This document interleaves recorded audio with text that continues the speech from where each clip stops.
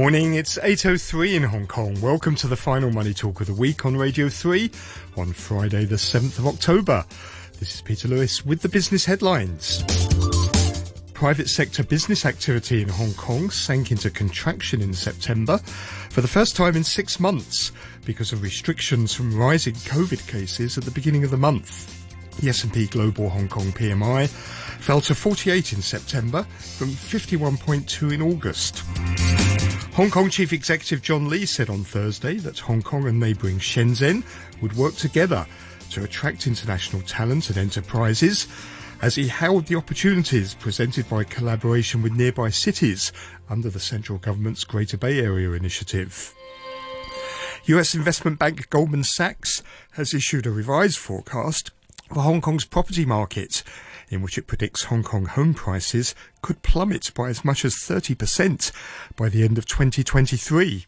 It had earlier predicted that prices would fall by a total of 20%.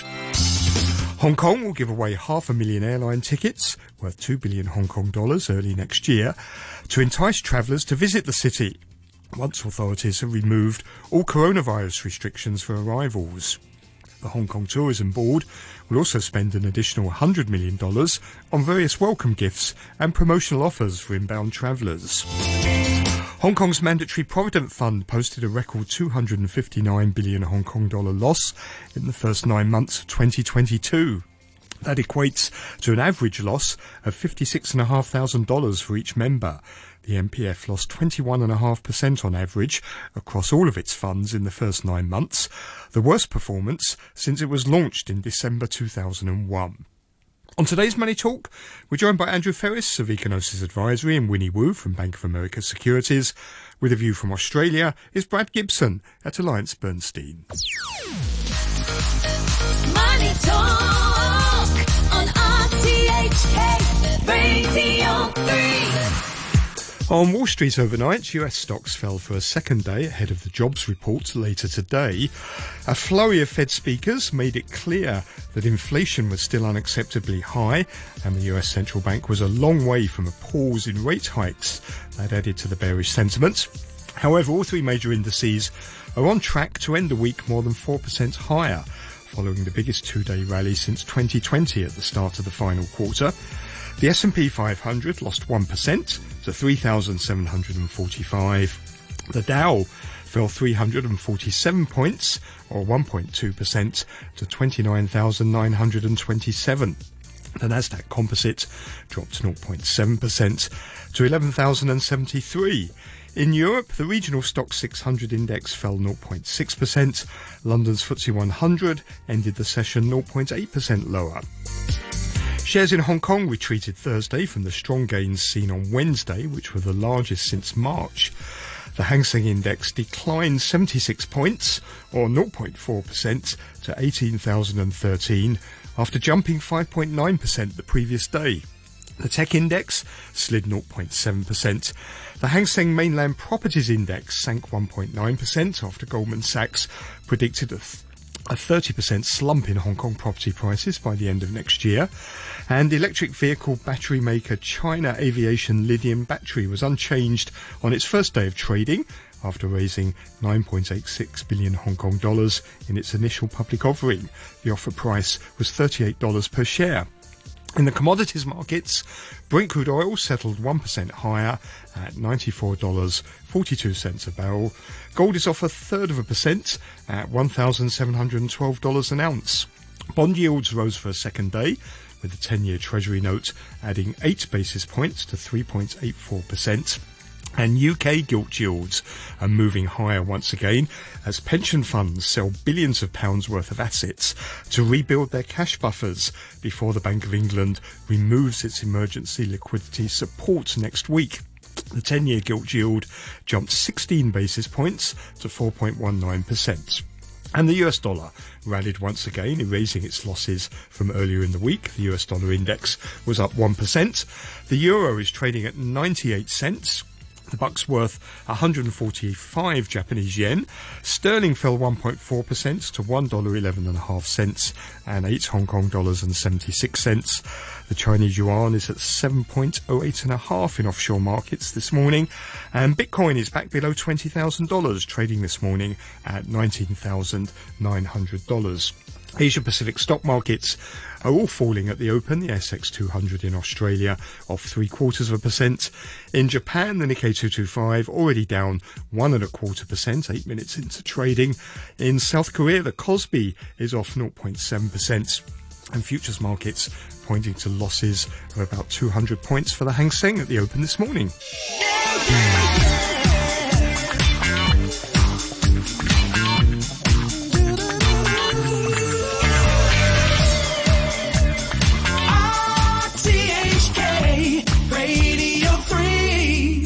Time's coming up to 8:09. It's a Friday morning, and it means we say good morning to Andrew Freris, the CEO of Ecognosis Advisory. Morning, Andrew. Good morning. And also with us is Winnie Wu, China equity strategist at Bank of America Securities. Morning to you, Winnie. Morning. Thank you. Let's start in Hong Kong. We have had some economic data. Private sector business activity sank into contraction in September for the first time in 6 months because of restrictions from rising COVID cases at the beginning of the month. The S&P Global Hong Kong PMI fell to 48 in September from 51.2 in August. That's the first drop in private sector activity since March. Output dropped for the first time in 6 months. New orders shrank after a rise in August, and foreign orders, including new orders from China, contracted sharply. Employment decreased by the most since December 2020, and the backlog of work fell for the second month at the row and at the fastest pace in 6 months, and sentiment was downbeat for the second straight month. Andrew, I know you love discussing PMI data, so I love putting them in for you, but look, this does chime, doesn't it, with what we're seeing in other data elsewhere, and also what Paul Chan is telling us, that basically we've got to expect a contraction this year in the economy. Absolutely, and I think they're thinking between 0.5 and minus 0.5. I'll definitely go for the minus 0.5 for the year 22. And frankly, I just can't see positive growth for the first half of next year. It's not a nice picture. Why is that? Why is that? Because it is something incredibly simple, okay, for the core part of what ails us, and that is the tourist sector. The Chinese have to lift the restrictions of people traveling from China into Hong Kong. You can invite all the gweilus in the world, and that will be, at the very best, it will be 25% of all tourist flows. In the last year that we had proper tourist flows, that was year 19, take a deep breath, 53 million. Last year we had 94,000. You know, the gap is so grotesquely big that whatever we do is going to make no difference whatsoever unless and if the Chinese give visa permission to people to come. And also, very important, you know, once the poor Chinese tourists come out, they need to go back again with a 7-day quarantine, with continuous testing, with. You know, it just doesn't bear thinking. And poor Hong Kong has got a hopeless task. So when John Lee is talking yesterday about working together with neighbouring Shenzhen to attract international talent and enterprises, he was hailing the opportunities presented by the Greater Bay Area. It sounds like, from what you're saying, that's all well and good, but unless Chinese people can come here we can go to the Greater Bay Area, it's not going to help that much. Exactly. And this is not a criticism of Hong Kong. Poor Hong Kong. Look, I've lived here for 37 years. I ache for Hong Kong. Now, whatever Hong Kong does, it's not going to change the Chinese policy vis-à-vis their citizens coming to Hong Kong. And right now, they are not given visas.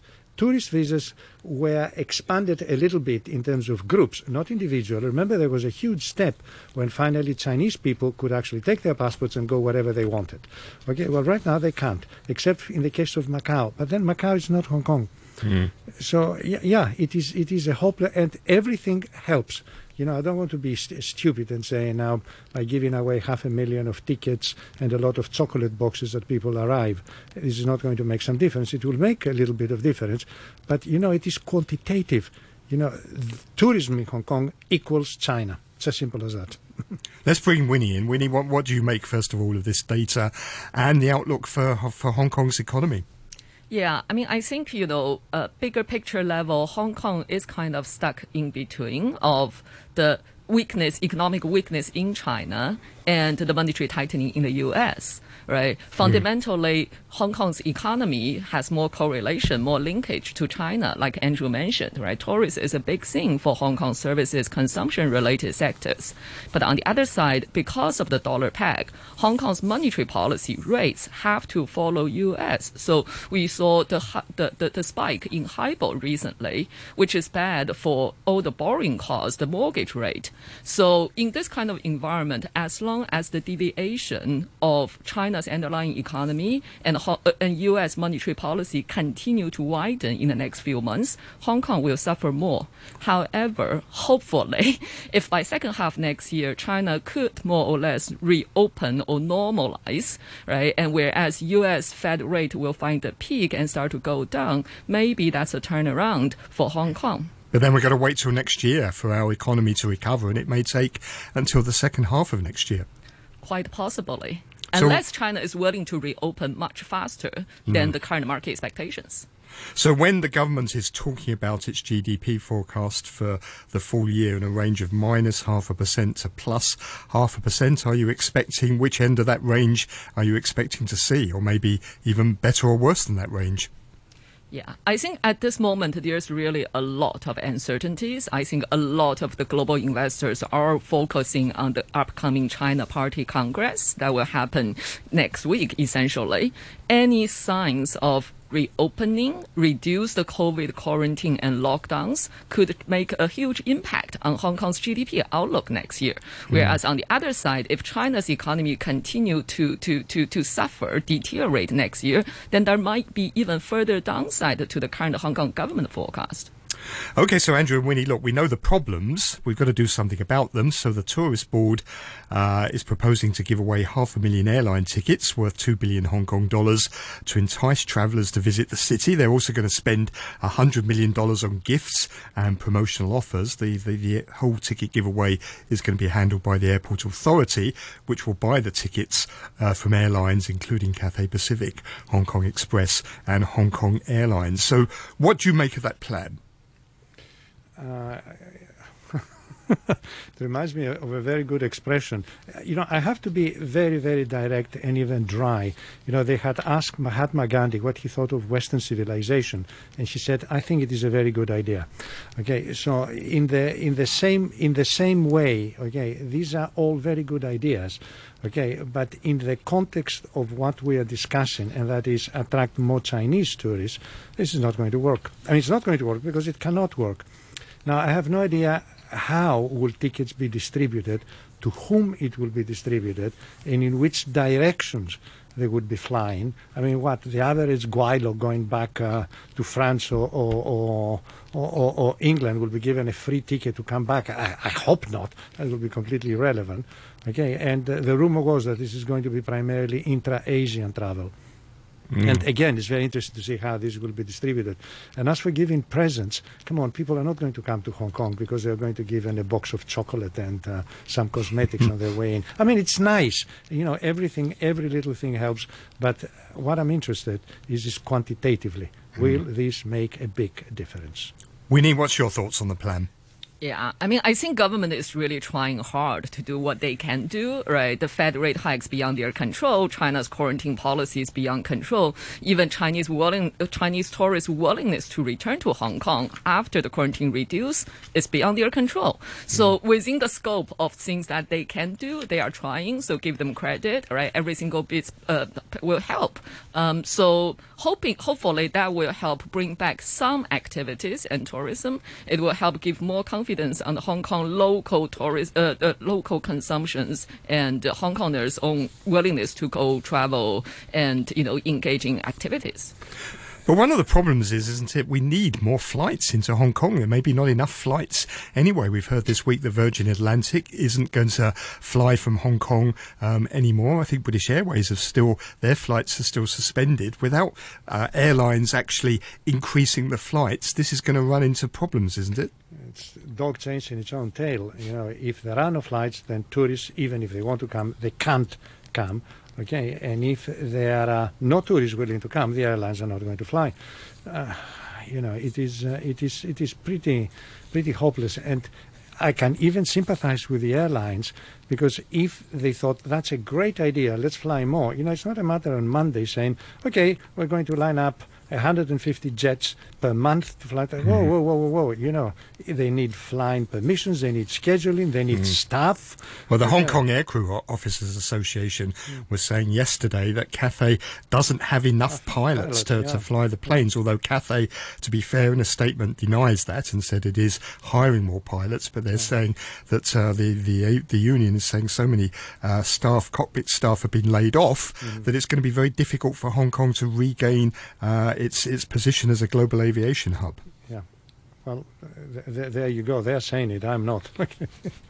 I don't want to carry on with the gloom here, but what about this forecast from Goldman Sachs that Hong Kong home prices could plummet by as much as 30% by the end of 2023? Winnie, what's your thoughts here on the property market? Because that's another big issue for us here, isn't it, with so much wealth tied up in property? Yeah, absolutely. Hong Kong's property market has been quite resilient since basically the worst period between Asian financial crisis in SARS 2003.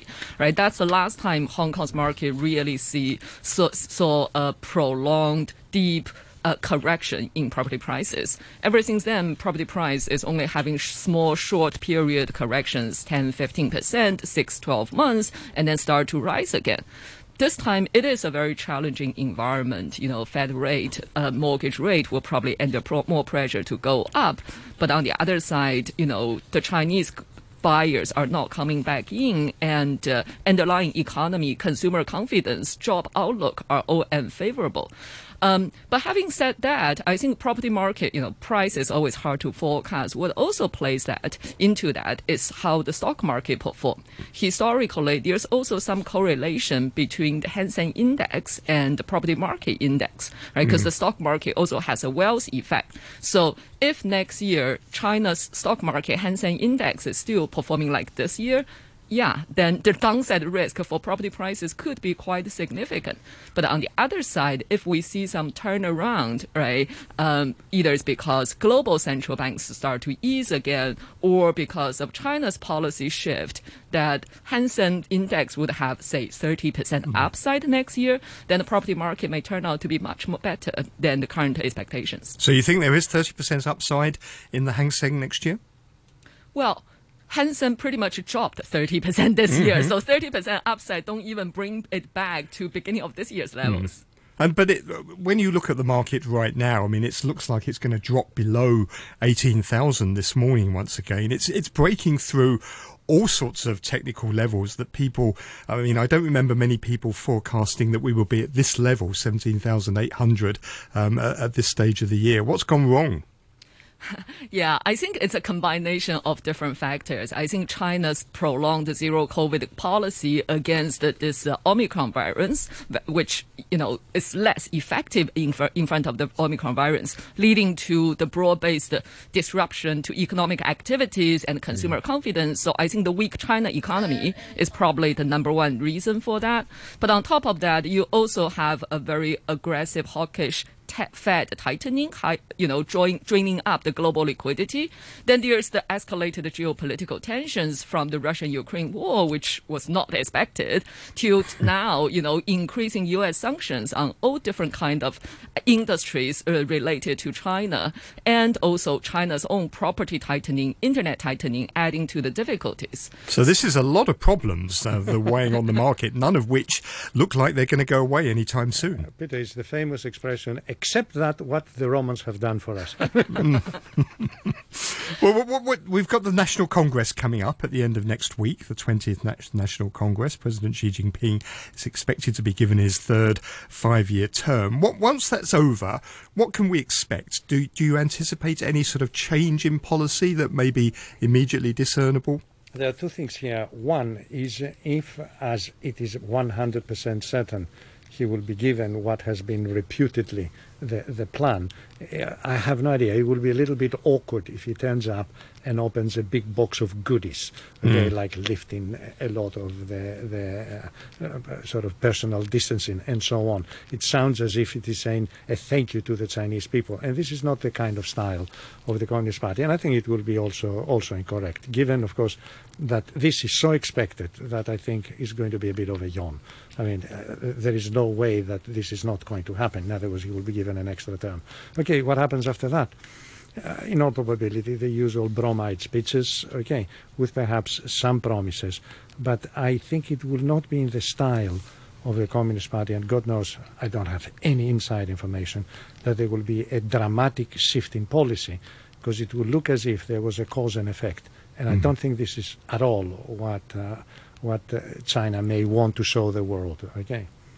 Winnie, well, I suppose one of the things we want to see that is going to be very important, perhaps for the markets, is who's going to replace Liu He as sort of the chief economic advisor, the economic czar in the Politburo.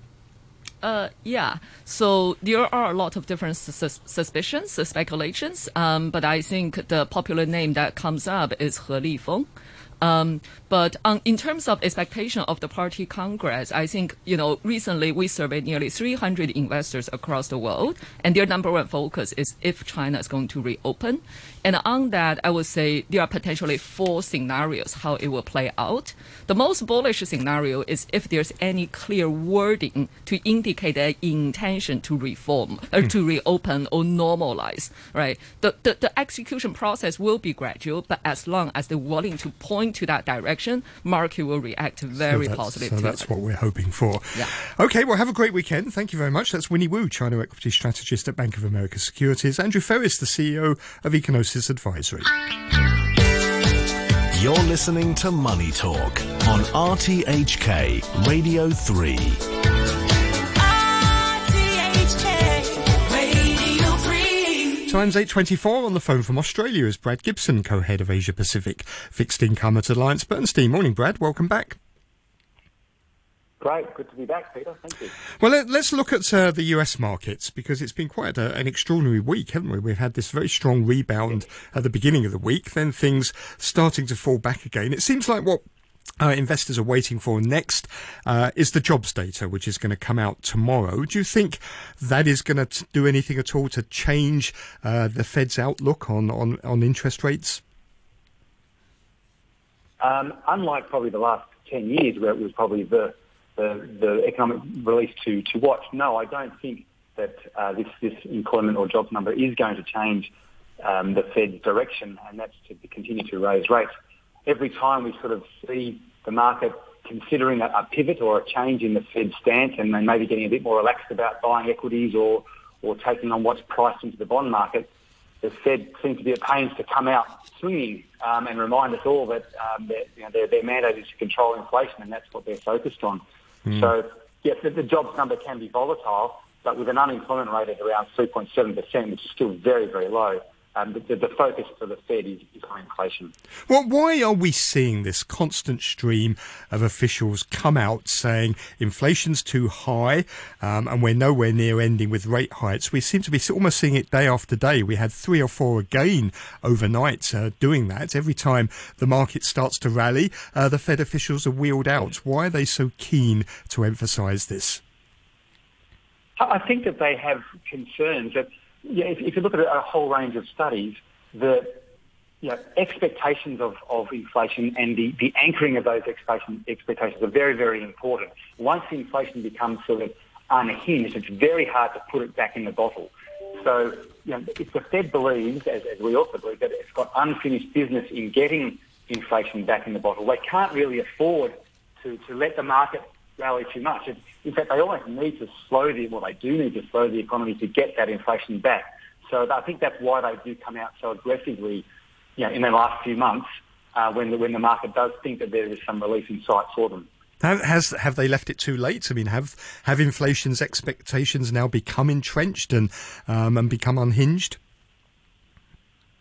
I think that the jury is out. But if you look at, say, the US, the payrolls number we talked about tonight is important, but probably what's more important in that whole raft of releases is the wages number. And wages in the US are running sort of now north of 5%. And a wages number of sort of north of 5% is inconsistent with an inflation rate of 2 to 3%. That's unlike in Australia, which is why the RBA was maybe allowed to only raise rates by 25 basis points, because unfortunately for me, we only have wages running at about 3.5%, which is actually consistent with their mandate. So, yeah, I think the pressure is on markets in the US more about this unhinged of expectations compared to other markets like Australia. So does that mean then that we should carry on expecting maybe the trends that we've been seeing in the last few months continuing, which is for the dollar to strengthen against almost everything, and for Treasury bond yields to keep rising and dragging yields up everywhere else in the world? Yes, I think that's the path of least resistance. And as we talked about, if the market tries to fight that might happen for a month or two, but ultimately rates need to go higher. The Fed has never finished its tightening cycle before the cash rate has got above the inflation rate, okay, before we get positive real yields. And we are some way from that in the US and other markets at the moment. So that's going to continue to cause problems for Asian economies, isn't it? Because we're seeing a whole range of Asian currencies slump against the US dollar. We've got the Japanese yen, we've got the Malaysian ringgit, the Philippine peso at an all-time low, the Indian rupee at an all-time low, the offshore yuan at an all-time low. It's almost like it's a race to the bottom now. It's not a good mix, is it? We often talk about that US bond market is the US's problem, and the US dollar is the world's problem. And the US dollar is absolutely a problem for the world at the moment. If you think about these Asian economies, many of them are very open and they import a lot of energy, etc. The cost of imports in US dollars is getting very expensive for them, and that actually feeds through to domestic inflation for these economies. So again, the central banks in Asia, despite their economies maybe not growing as fast as the US, are almost forced to react to continue to raise rates lockstep with the US because of that transference of inflation through the currency mechanism. So yeah, that it is a concern for central banks in Asia for sure. So in other words, the US is exporting its inflation to everyone else in the world. Yes, and there is some chatter about, hey, maybe we will get another Plaza Accord, or large central banks will get together and try to limit the strength of the US dollar. In my mind, that's not what the Fed wants. The Fed is actually actively trying to tighten their own domestic financial conditions. So why would they want to go against that by lowering the US dollar? That's not consistent. So no relief for currencies yet. Okay, well, thank you very much, Brad. Have a great weekend. That's Brad Gibson, co-head of Asia Pacific Fixed Income at Alliance Bernstein. You're listening to Money Talk on RTHK Radio 3. Down in Australia right now, the ASX 200 is slipping 0.6%. In Japan, the Nikkei 225 off 1%. The Kospi in South Korea down 0.5%. And the Hang Seng looking set to slide about 200 points at the open when trading gets going this morning. Thank you very much for listening this week. Have a great weekend. I'll be back on Monday morning at 8 o'clock with Money Talk. Coming up after the news is Back Chats with Danny Gittings and Brian Wong this morning.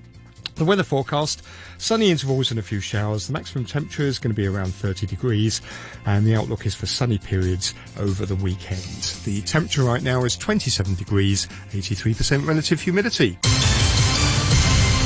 Time's 8:31. Here's Andy Shrosky with a half-hour news. Thank you, Peter. The president of the Travel Agent Owners Association says the government needs to encourage international carriers to come back to Hong Kong.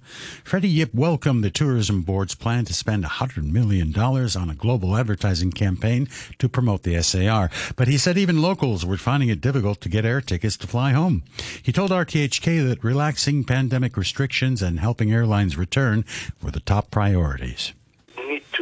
Further relax this pandemic control measure to make it 0+0 first, without any restriction for the tourists coming back to Hong Kong. Number two, with the cost of airlines sending back the fleet back to Hong Kong need to have some subsidy or some concession, maybe reduce the landing fee, try to encourage and help the foreign carrier back to Hong Kong.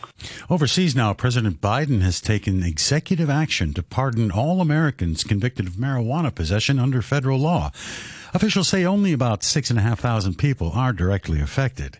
The BBC's Emma Vardy has more. Getting a criminal record for possessing marijuana has imposed needless barriers for people when it comes to employment, housing and education, according to President Biden. And now thousands with convictions will receive a pardon. He's also asked the US Health Secretary to review how marijuana is classified under federal law, saying it makes no sense to be classified at the same level as the drug heroin. The pardons will only apply to people convicted under federal laws, and he's urging state governors to do the same for people with convictions at a local level. The International Monetary Fund has warned that the risk of a global recession is rising. Its managing director, Kristalina Georgieva, said the outlook was getting darker because of Russia's attack on Ukraine and the shocks caused by the pandemic. Ms. Georgieva said it was critical to address the most pressing issues, including rising inflation. First and foremost, we must stabilize the global economy, steady the ship, by addressing the most immediate challenges. And as we address the crisis of today, we must revitalize global cooperation and transform our economies so they can withstand the shocks to come. The jailed Russian opposition politician Vladimir Kara-Murza has been charged with treason. Investigators allege that Mr. Kara-Murza was sharing information with intelligence services from NATO countries for which he was allegedly paid $30,000 a month. Mr. Kara-Murza is also a prominent journalist. He was arrested in April. The news from RTHK.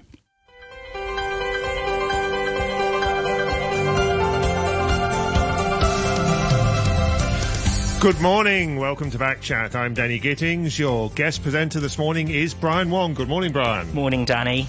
In our main topic this morning, we're looking at recent calls for decolonisation of Hong Kong.